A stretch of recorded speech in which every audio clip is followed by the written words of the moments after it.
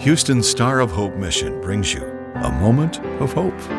Could you spare a little hope today?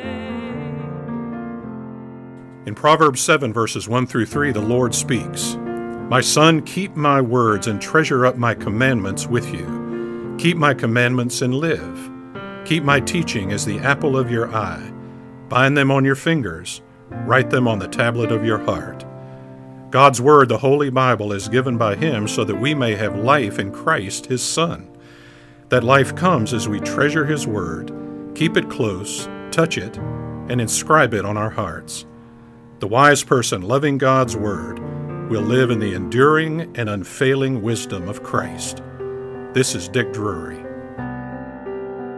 A Moment of Hope is produced and presented by the Star of Hope Mission, ending homelessness one life, one family at a time, by providing services to more than 1,000 homeless men, women, and children each day in Houston.